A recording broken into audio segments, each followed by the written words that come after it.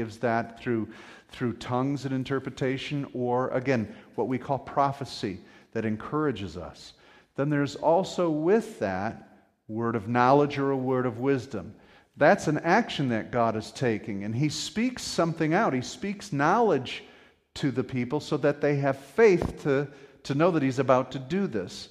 And so that's what we transition to, a word of knowledge. And someone might say, I believe God wants to heal a back. God wants to heal a broken heart. God wants to, or like we had here, God wants those who feel insignificant or not worthy to know they can. He's moving right now in that thing. And so when we exercise and move in these spiritual giftings, it builds our faith and builds us up as a people. Amen? Amen. All right, so these are spiritual exercises we want to walk in. Tonight I want to bring you a teaching before we go into some a workshop setting to continue to learn to pray and to press forward. If you will, you have an outline tonight that I've given you, and we're in this series called ID Me, and that means identify me, Lord. And so to identify us, we want to I want to share with you tonight that which it means to be clothed in Christ, your identity. Clothed in Christ tonight. We want to share this with you. On your outline, I've put a number of scriptures, so please follow along. First of all, I want to take you as far as being clothed to the very beginning, Adam and Eve. Genesis chapter 2, verse 25. And it says this about Adam and Eve, God's creation of man. It says, the man and his wife were both naked, and they felt no shame. They had no shame with each other, and they had no shame with God. They had relationship with God.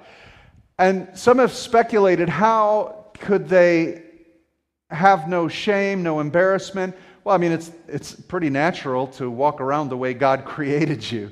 There's no other way to know that and to know Him as your Father. But something happened in the fall. We see that they became ashamed. So something must have happened. And read Genesis 2:17. But you must not eat from the tree of knowledge of good and evil, for when you eat, you will surely die. So something happened when they ate that fruit. It says they would die. Now, death in its simplest definition is separation. Separation from life. Okay? That's what death is. Death doesn't exist unless there's life. Death is not the opposite, it's the absence. So something happened in them that separated them from life. And that would be God. They died spiritually when they took of that fruit. Now, something created a problem for them. And in Genesis 3:7 it says, then the eyes of both of them were opened. So this is something spiritual. This is something of an awareness. It says their eyes were opened and they realized they were naked or bare. So they sewed fig leaves together and made coverings for themselves. How about that? Now, you got to ask yourselves, what were they trying to cover? That they were naked? What does that mean? Naked where? Naked from the waist up? Naked ankles? Naked wrists? What do they know about naked? Naked private parts? What do they know that's different in a private part than a wrist or an ankle or a foot? Do you understand what I'm saying? I mean, so what does that mean, that they were naked? So they hid, they were naked, so they wanted to cover. So the point is this, some kind of covering left them. Their eyes were opened and they knew they were naked.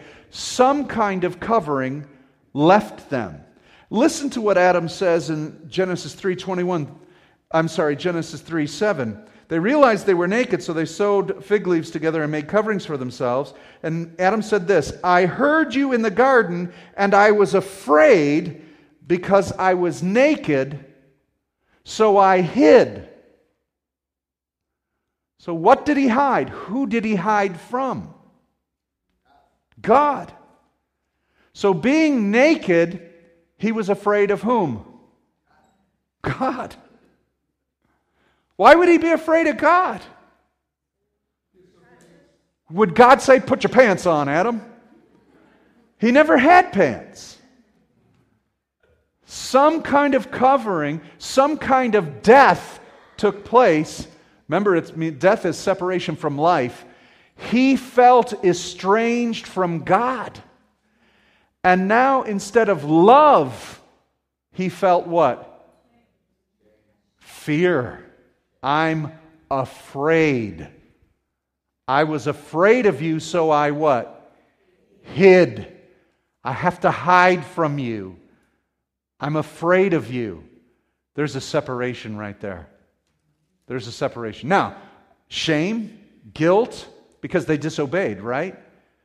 But so the covering had left. Some would speculate that since God made a covering for them, that in this, Psalm 8, verse 5, it says, you made him, mankind, man and woman, a little lower than the heavenly angels, than the heavenly beings, and you crowned him with glory and honor.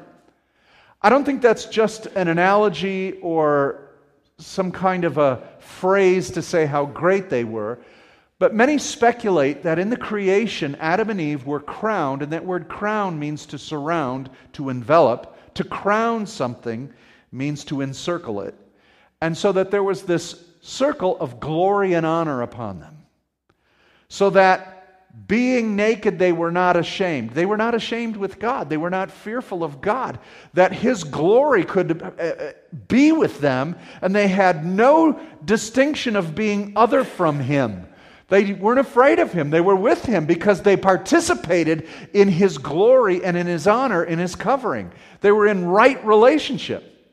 But as soon as something broke, they died because they ate of that thing. They were separated from God because they disobeyed Him. They became naked, ashamed, and afraid of Him. And again, I don't think that naked and afraid was, my private parts are showing. Because again, they're the very first things created. There's nothing to be ashamed of with that with God. They were naked in their sin. They wanted to hide from the fact that they had rebelled. Maybe if He doesn't see me, He won't know. Where are you, Adam? Adam. Did God know where Adam was? I mean, really. We've got a problem right at the beginning if God can't find Adam. Anybody seen Adam? I don't know what to do. Where is he? We lost him already. He knew where Adam was, but he wanted a response from Adam, didn't he? But Adam didn't want to give it.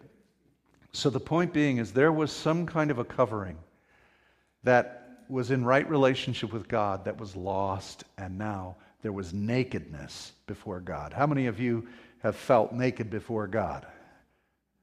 Right? And I'm not talking about, after you get out of the shower. I'm talking about, man, He knows my thoughts, the intentions of my heart. He knows everything. How many of you tried to fool God? Because you're so busy trying to fool yourself too, right? We justify, I didn't really want to do that. No, I really didn't, God. You know my heart. And it's like, yeah, hello. Where are you at? We keep hiding, justifying. So I want to show you that there was some kind of a covering. In fact, so what happened, because they're ashamed now, God still wants to have a relationship with them. They're afraid of God because they're naked. No, they rebelled. So what did God do? God made a covering for them. And in fact, the definition of the word atonement means to cover. God atoned for their sin. God covered them in their nakedness so that they could do what? Why did God kill an animal? I mean, the fig leaves, they had fig leaves. Wouldn't that work? They covered them. It covered their nakedness. It didn't cover their sin. You see, it was deeper than that, and they couldn't comprehend it. Maybe if we cover up, we could be like God, and He'd like us again. And it was like, man, those leaves don't work. So He had to kill the animal. He killed the innocent one and shed the blood. It's the first death on planet Earth. He kills the innocent animal for their sin, and He covers them. Why did God cover Adam and Eve? Were they embarrassed of each other? No. They're the only two on earth.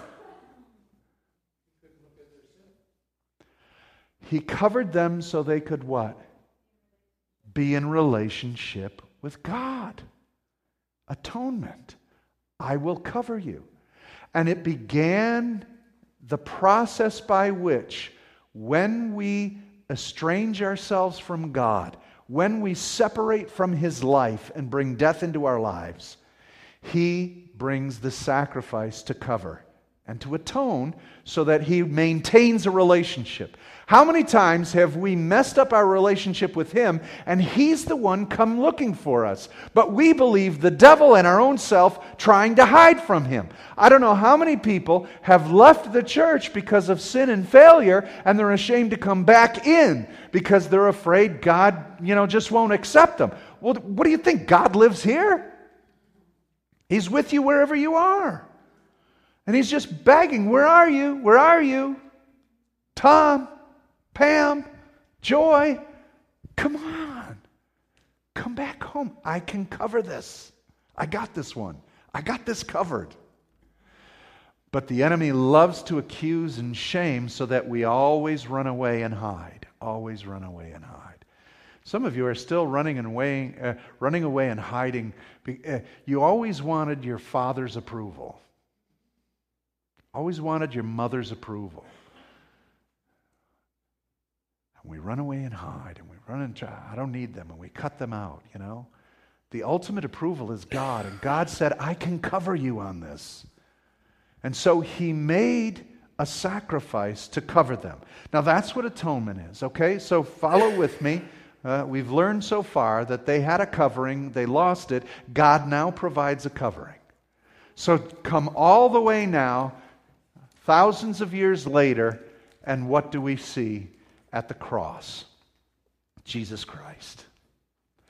We see the beginning of the animal sacrifice, the innocent blood shed for the guilty one, and in that is a picture of what God was ultimately going to do. Because the blood of goats and bulls and lambs couldn't cover the depth of our own depravity.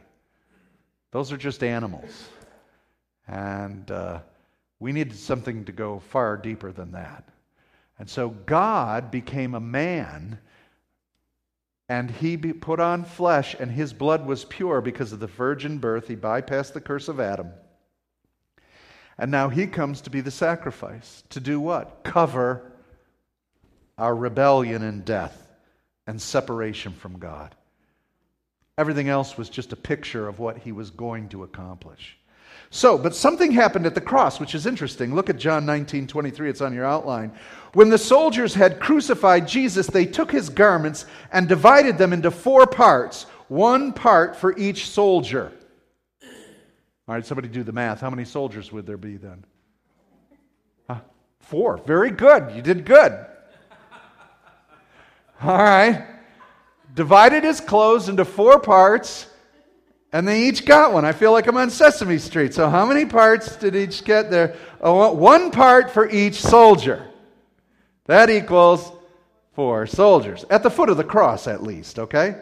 Now, according to Roman law, it was their right to divvy up whatever the criminal had, and they would divide it up. So they divide Jesus' clothes up into 4 parts. So He probably had a sash or a belt. I'll take that. I could use a new one of those. Probably His sandals. I like the sandals of that guy. I'll take his sandals. Probably an outer garment, a tunic, Maybe some headgear. I don't know what else he might have had on. But there were 4 things they divided up equally.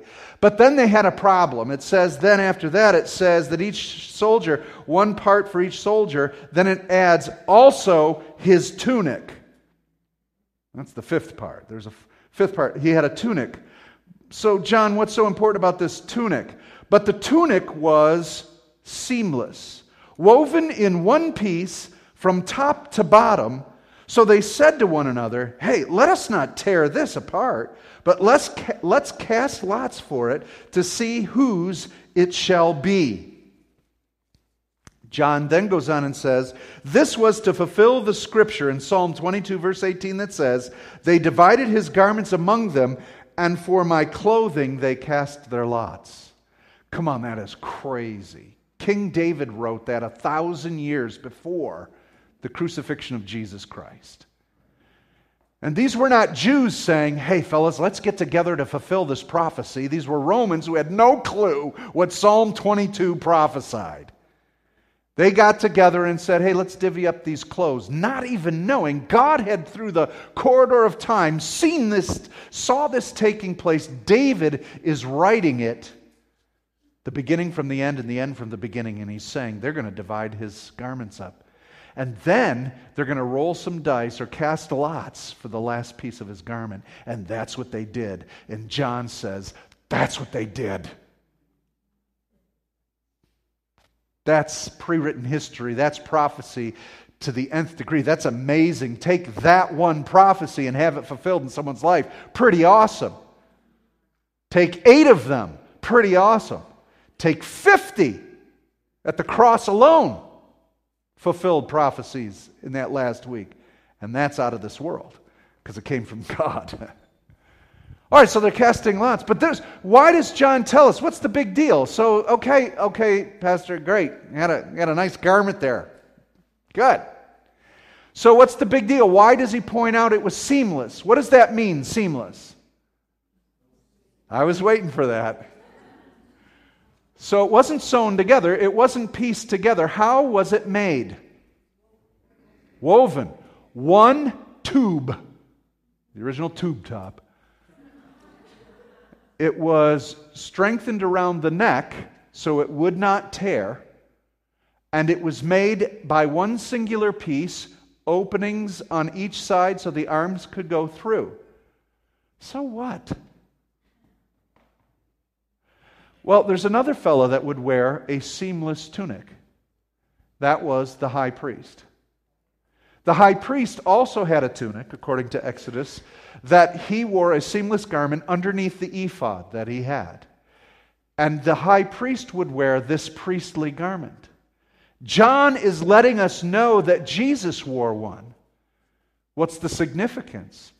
Here is the high priest of all high priests that is mediating literally between God and mankind, and he's wearing the clothes of a high priest. A seamless garment.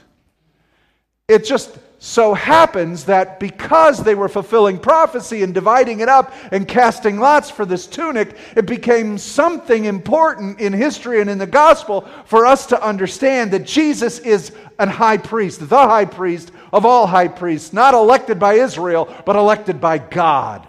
Not just for Israel, but for Israel and all mankind as the high priest.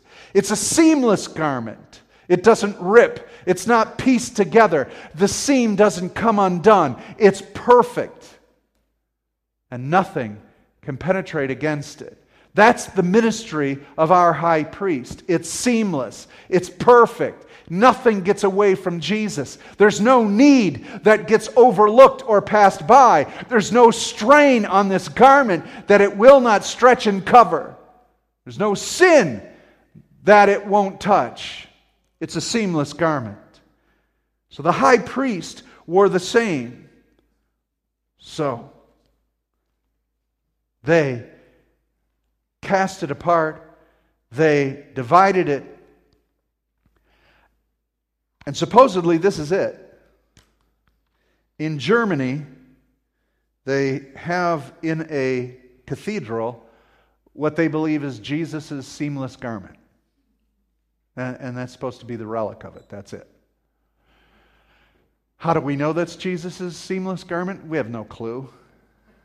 Came about by most of these in the 300s. Constantine's mother, Helena, went, I don't know how many of you are aware of this, but Constantine became a Christian, emperor of Rome, had a vision of the cross and believed in Jesus. Then his mother was a believer, and he sent her out. She went to Jerusalem and started building cathedrals on where they thought the tomb where Jesus died was, and then they built a cathedral on the birth of the Nativity where they believed Jesus was born. They had no clue by 300 AD, but they're just figuring it out. And she's collecting things, and so she visits Jerusalem, and she comes back home with, guess what? Hey, Jesus' seamless tunic. She also came home with what's believed to be the original cross and everything else. I'm imagining that there's guys over in Israel selling her all this stuff. Yeah, we got one of those. You won't believe what I got in my back room.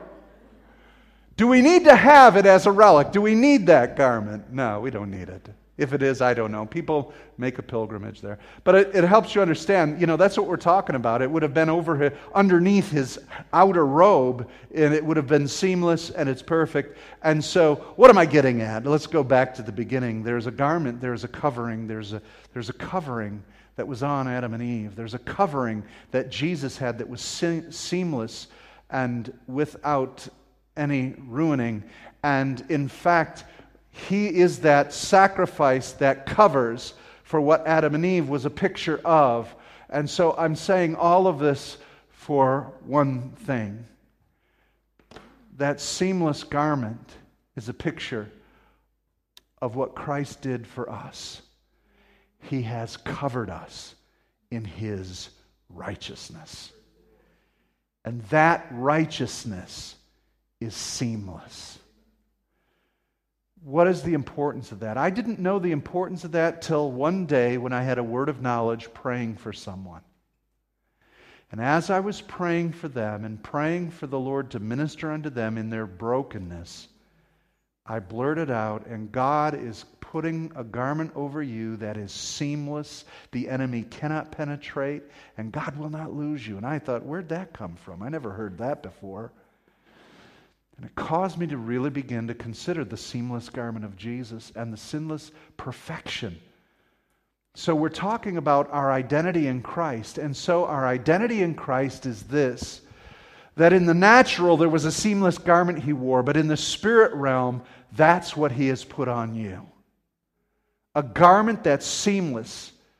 It can't be taken apart. You can't figure what's the beginning and what's the end. His righteousness purely covers you. And Paul begins to talk about this covering.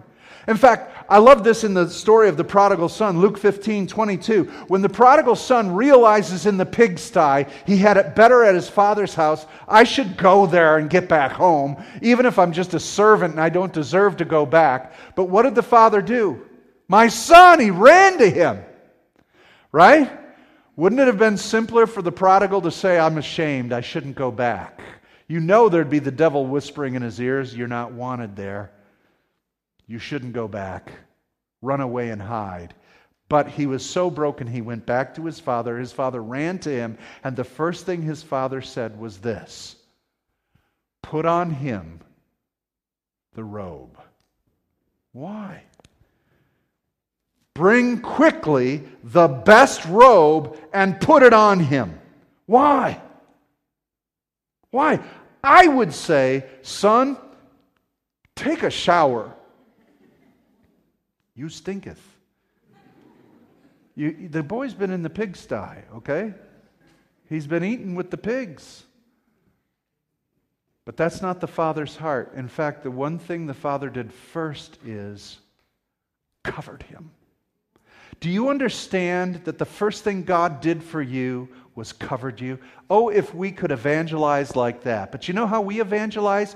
You're a sinner and God doesn't like you.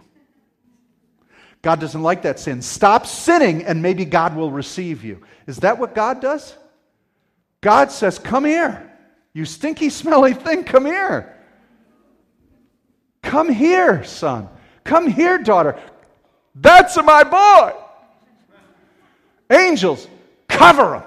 His blood immediately covers. So the Father covered his odor, covered his stench, covered the slop, and covered him immediately with the best robe. What's the best robe of heaven? Jesus. It's seamless. It's perfect. It's the blood. And he covered us. There is no one here. If you've accepted Jesus Christ, there is nothing showing to him that needs to be fixed before he'll love you.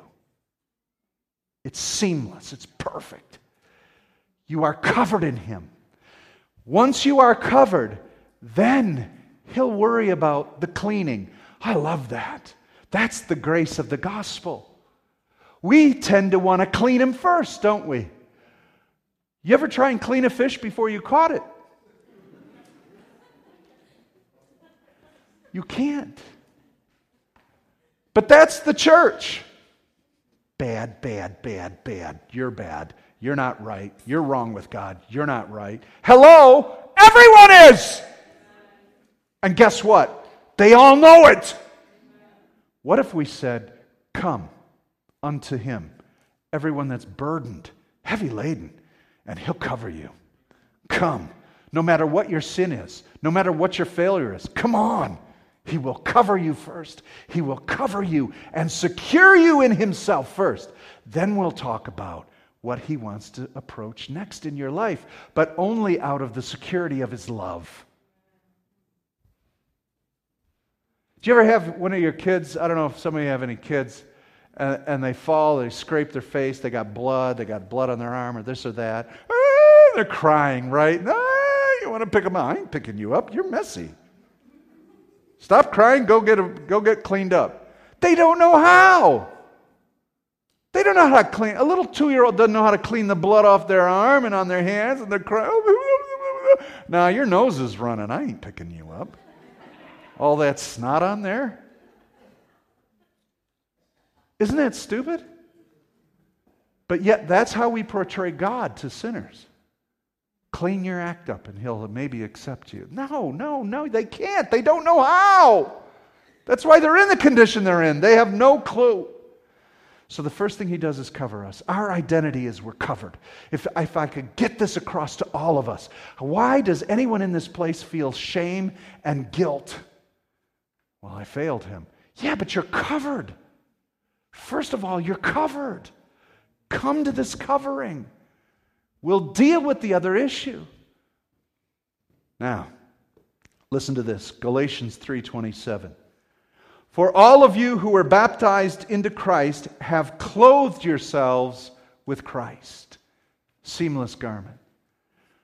You see, because if we begin to say, I'm not good enough for God. I know He saved me, but I'm not clean enough. I know He bought me with His blood, and I know He died on the cross for me, but I'm just not behaving myself well enough. Oh, yes, that's right. You're a better judge than God is. Your morality is greater than God's. Listen, if you think that one thing you're struggling with is the whole of your sin, do you know what He's looking at in you? That's the tip of the iceberg. Come on, if you think that one habitual sin is the problem, I'm not trying to give you an excuse for sin. I'm trying to get you a remedy for it. And you'll never find the remedy for sin if shame and guilt is the false remedy. Your shame and guilt will never cleanse you from your sin. Your penance will never do a thing for you for your sin. Only the covering of His blood is what cleanses you from sin. So run to Him. He's your covering. Now, Romans 13:14. Rather, clothe yourselves with the Lord Jesus Christ and do not think about how to gratify the desires of the flesh. You see, if I continually identify myself as clothed in Jesus, I don't want to get these clothes dirty. Cost Him everything. I like what I'm wearing. How many of you ever put on something nice and clean and then your first bite of food is blip? All my stains are right about here. There's a little bit of a protrusion. I don't know why. It's always right here. I don't get anything over here. Boop. I'm not going to ask where you get your stains.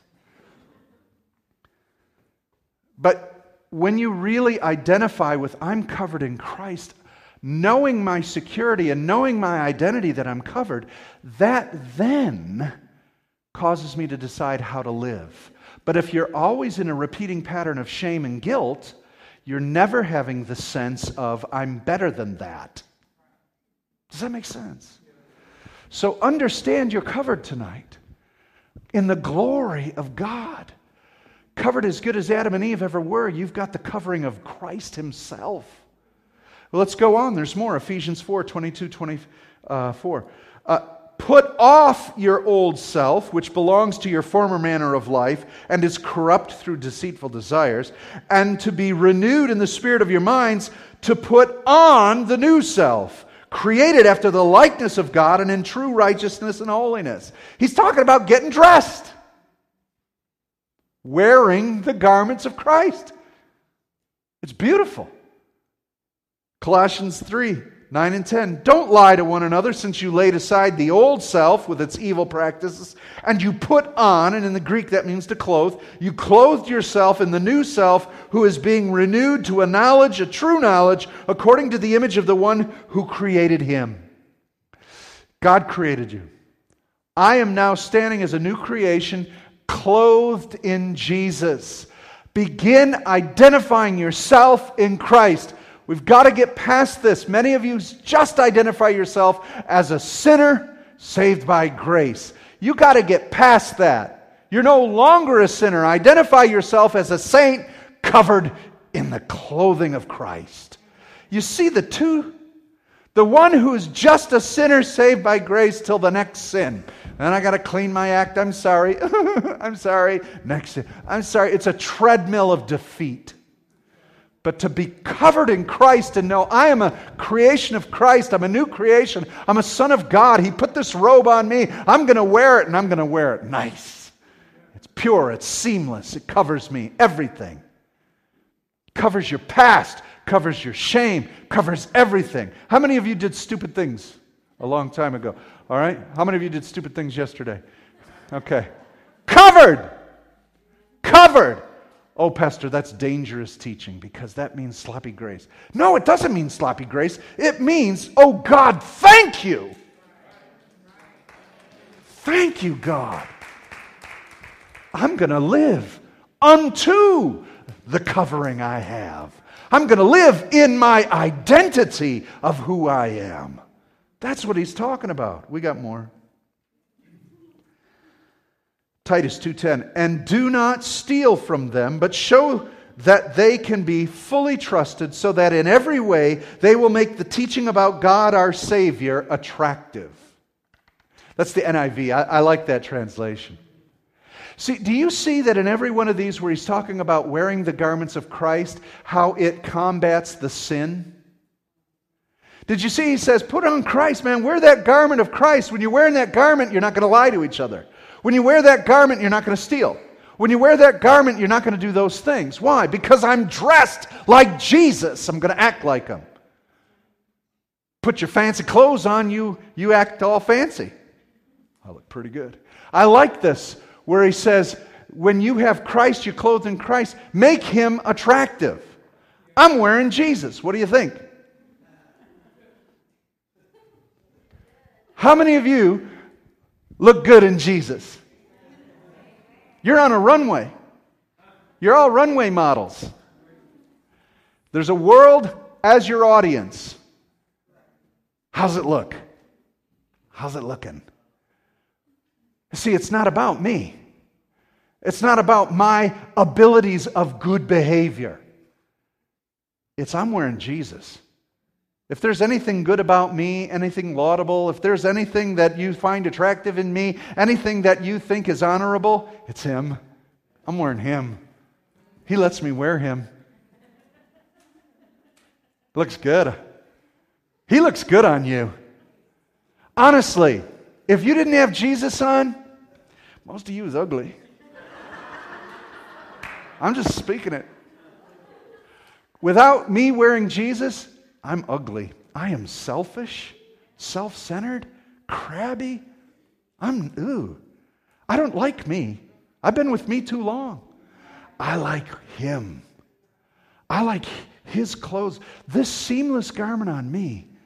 Man, I like that. That's your identity. It's no longer I who live, but Christ who lives in me. And it's attractive. You know the whole reason? I was talking about this a couple months ago. I got to finish because we've got to pray. But I had been noticing And some of you have noticed this too. The more you're drawn into Christ, the deeper you go with Him. It's the clothing of Him that then has an aroma and has a fragrance and this and that.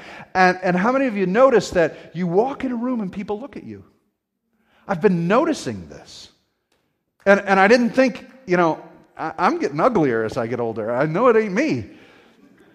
But I'm noticing little kids are looking at me and they're like, it's like, what's that kid staring at? And the Lord reminds me, it's me. Oh, that's cool. And I look right back at him and just believing, that's Jesus, that's Jesus. I don't know if any of you have noticed this, but because of your witness, walk in a room. People are looking at you. People are staring at you because there is a clothing on you. There's a glory on you that they're seeing. And I believe in these days, it's going to be brighter and brighter because it's nasty out there. And as you're carrying Christ, dressed in Christ, man, people are looking at you and they're like they're taking like a longer look. It ain't because you're so sexy and cool. You can believe that. You don't need that. Right?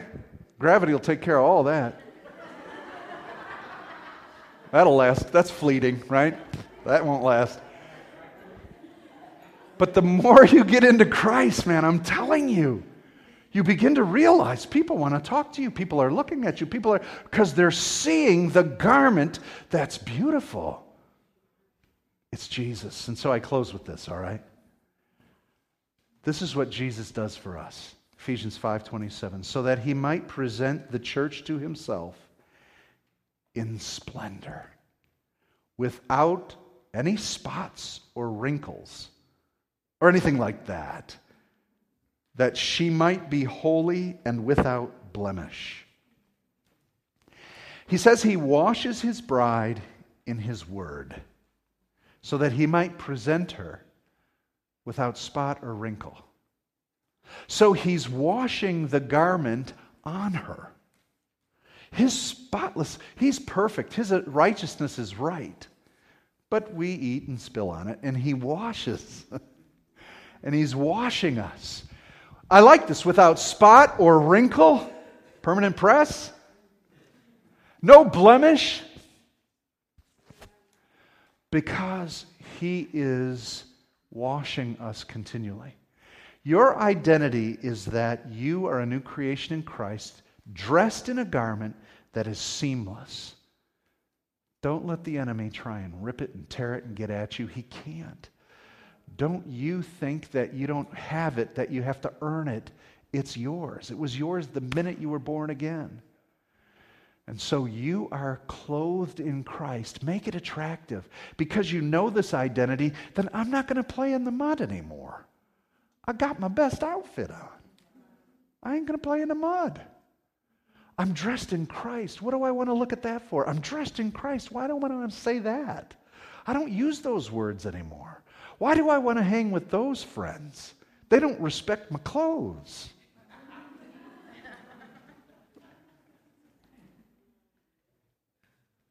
Your identity is to be dressed in Christ and to be a model for Jesus. Wear it. Wear it well. Let's bow our heads. Jesus, help us.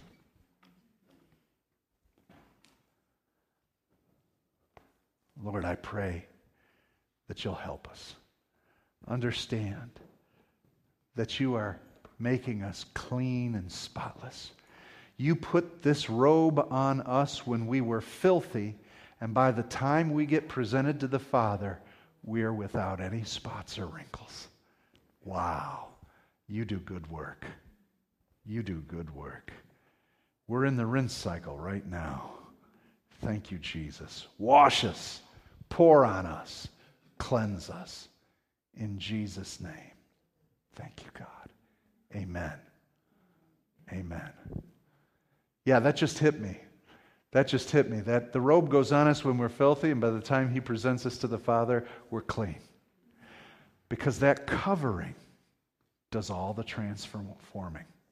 Amen? Put that on the end of that CD, will you? No, I'm just kidding.